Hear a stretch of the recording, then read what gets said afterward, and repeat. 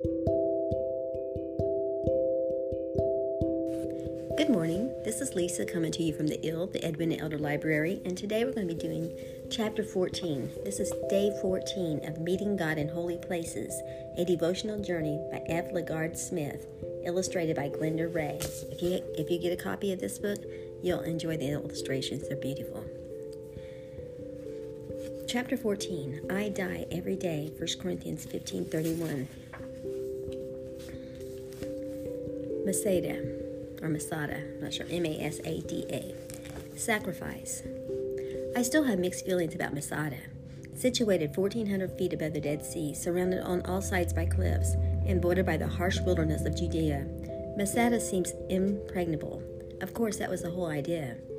Upon his return from Rome in 37 BC as king of Judah, Herod began construction on his royal sanctuary and fortress on Masada's table-like summit. In addition to massive fortifications, there were elaborate palaces and enough storehouses and cisterns to withstand a protracted war. Some 50 years later, that very impregnability would backfire on the Romans who succeeded Herod after his death. With Herod's departure, only a small garrison was stationed at Masada. I'm thinking of saying Masada. I hope I'm not too far off. Masada, leaving it vulnerable despite the fortifications. Having become a soft target, it easily fell in AD 66 to Jewish zealots. 4 years later, the zealots were joined by survivors of the fall of Jerusalem, setting the stage for a famous confrontation between the 960 defenders of Masada and the 10,000-man-strong 10th Legion. Today, one has the choice of ascending Masada on foot by way of a winding, tortuous path, or by taking a breathtaking ride in a cable car. No stranger to ease, wherever I can find it. I chose the latter mode. Oh, no stranger to ease. I wasn't understanding what he's saying. No stranger to ease wherever I can find it. I chose the latter mode. On the ascent, I could see below me the restored walls of one of the Roman camps, from where Flavius Silva, the Roman general, laid siege to the fortress in the spring of AD 73. Using Jewish slaves, the general's engineers built a quite remarkable earthen ramp up the western side of Masada, sufficient to support a mobile siege tower, complete with catapults, arrow launchers, and a giant battering ram.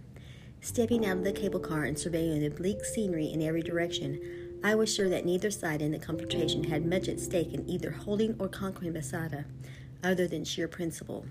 The Romans might have said that they needed to wipe out the last pocket of Jewish resistance, but here they already had the troublemakers trapped. It was probably the insult of Jews occupying any part of the Roman territory that drew the Romans' ire. For the Jewish defenders, it could have only been a matter of principle, given the acknowledged fact that they had no chance whatever to defeat the Roman legion. In fact, it was that very principle, freedom over slavery, which ultimately led to one of the most revered moments in Jewish history, and for me, one of the most troubling. When at last the day came that the Romans were ready to ascend the ramp and commence the long-awaited assault, they set fire to the fortress and battered their way inside. But the soldiers, anticipating a bloody fight with the well-armed zealots, were greeted with only an eerie silence. What they discovered still brings chills to anyone who stands in the middle of Masada and looks around, trying to imagine a historic day. Purposely and methodically, the 960 defenders of Masada, men, women, and children, had committed mass suicide. It still brings chills, but also misgivings. I can't help but think of a number of modern-day mass suicides by other religious zealots. If I have disapproved of their actions, as I have, why should I be stirred by the patriotic fervor of the Masada defenders? Through the pen of Jewish historian Josephus Flavius, we have an account of the moving LaGard oration which proposed the suicide pact. His speech may have been relayed to the Josephus by one of the 2 women and 3 children who survived. On the surface, there is much that rings true. Let us at once choose death with honor and do the kindest thing we can for ourselves, our wives and children, while it is still possible to show ourselves any kindness. After all, we were born to die, we and those we brought into the world. This even the luckiest must face. But outrage, slavery, and the sight of our wives led away to shame with our children. These are not evils to which man is subject by the laws of nature. Let us die unenslaved by our enemies and leave this world as free men in company with our wives and children. What decision would I have made under these circumstances? Would it have made any difference if I knew that survival meant inevitable torture for myself and the rape of my wife? Would I suffer less if death came by my own hand? Would my suicide convey some important message or defend some inviolable principle? At least some of these questions are the very ones being asked regarding euthanasia for the terminally ill, questions which seem to disregard God's sovereignty over my life and its ending. Death before slavery is one thing, suicide quite another. Not even Patrick Henry's purported challenge, "Give me liberty or give me death," contemplated death by his own hand. You need only contrast the infamous suicide of Judas with the noble and courageous death of Jesus to appreciate the fact that suicide is not God's way. Not even when the most important principle possible, spiritual freedom before spiritual slavery, is at stake. If we learn anything at all from the manner of Jesus' death, surely it is that by meekly submitting to a death one does not choose is not the same as personally exercising that option. And given the excruciating pain of crucifixion, who would have had better cause to end it quickly? Yet for Jesus there was but one response, "Not my will, but thine."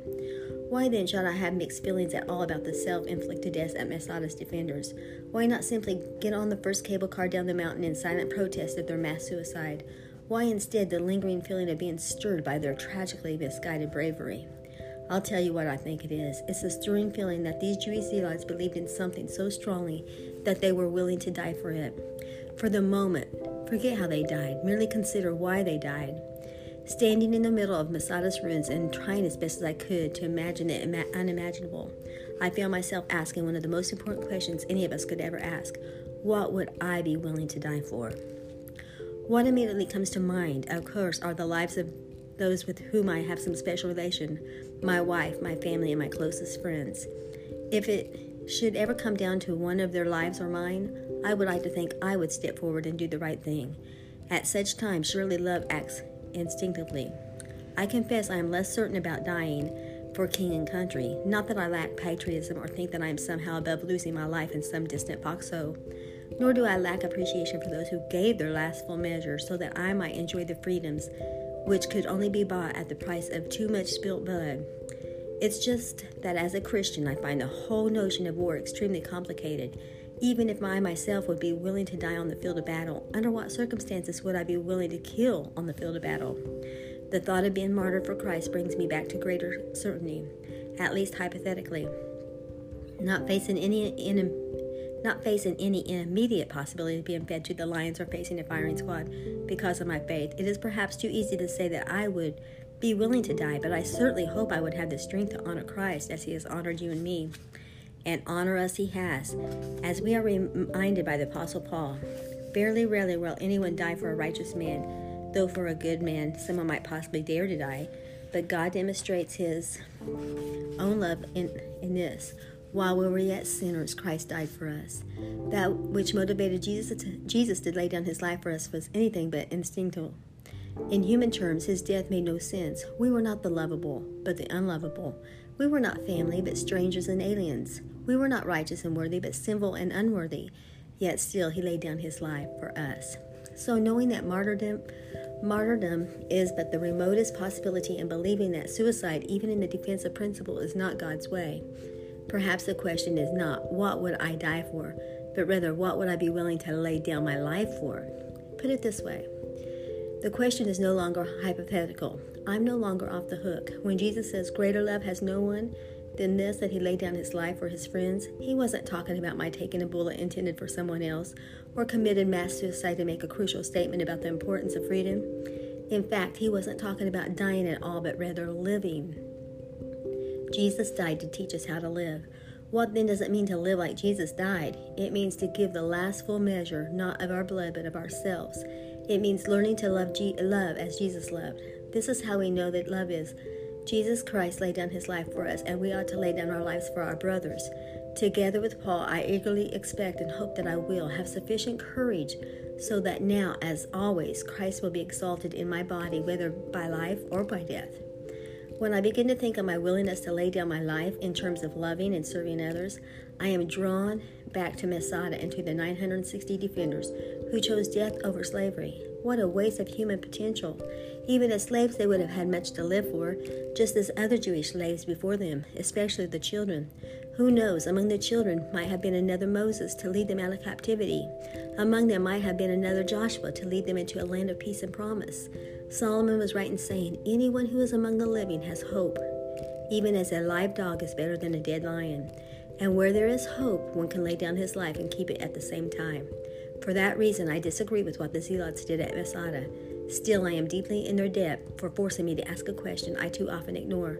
What would I be willing to die for? Unless we know what we're willing to die for, how shall we know what we're willing to live for? Wow, that really makes us think, doesn't it? What a horrible story about, I didn't know about that, 960 Zealots, Zealots. How do you pronounce that? Is that right? Zealots? Anyway, them laying down their lives, their wives and children. Oh my, how awful that they all did this. But you know what? We are to have our lives a daily sacrifice.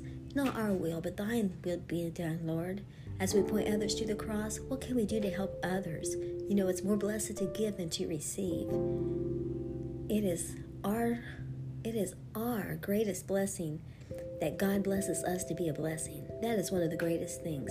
So today, let's try to do our very best. Whatever it is we do, whatever our hands find to do it with all of our might, and do it all for the glory of God.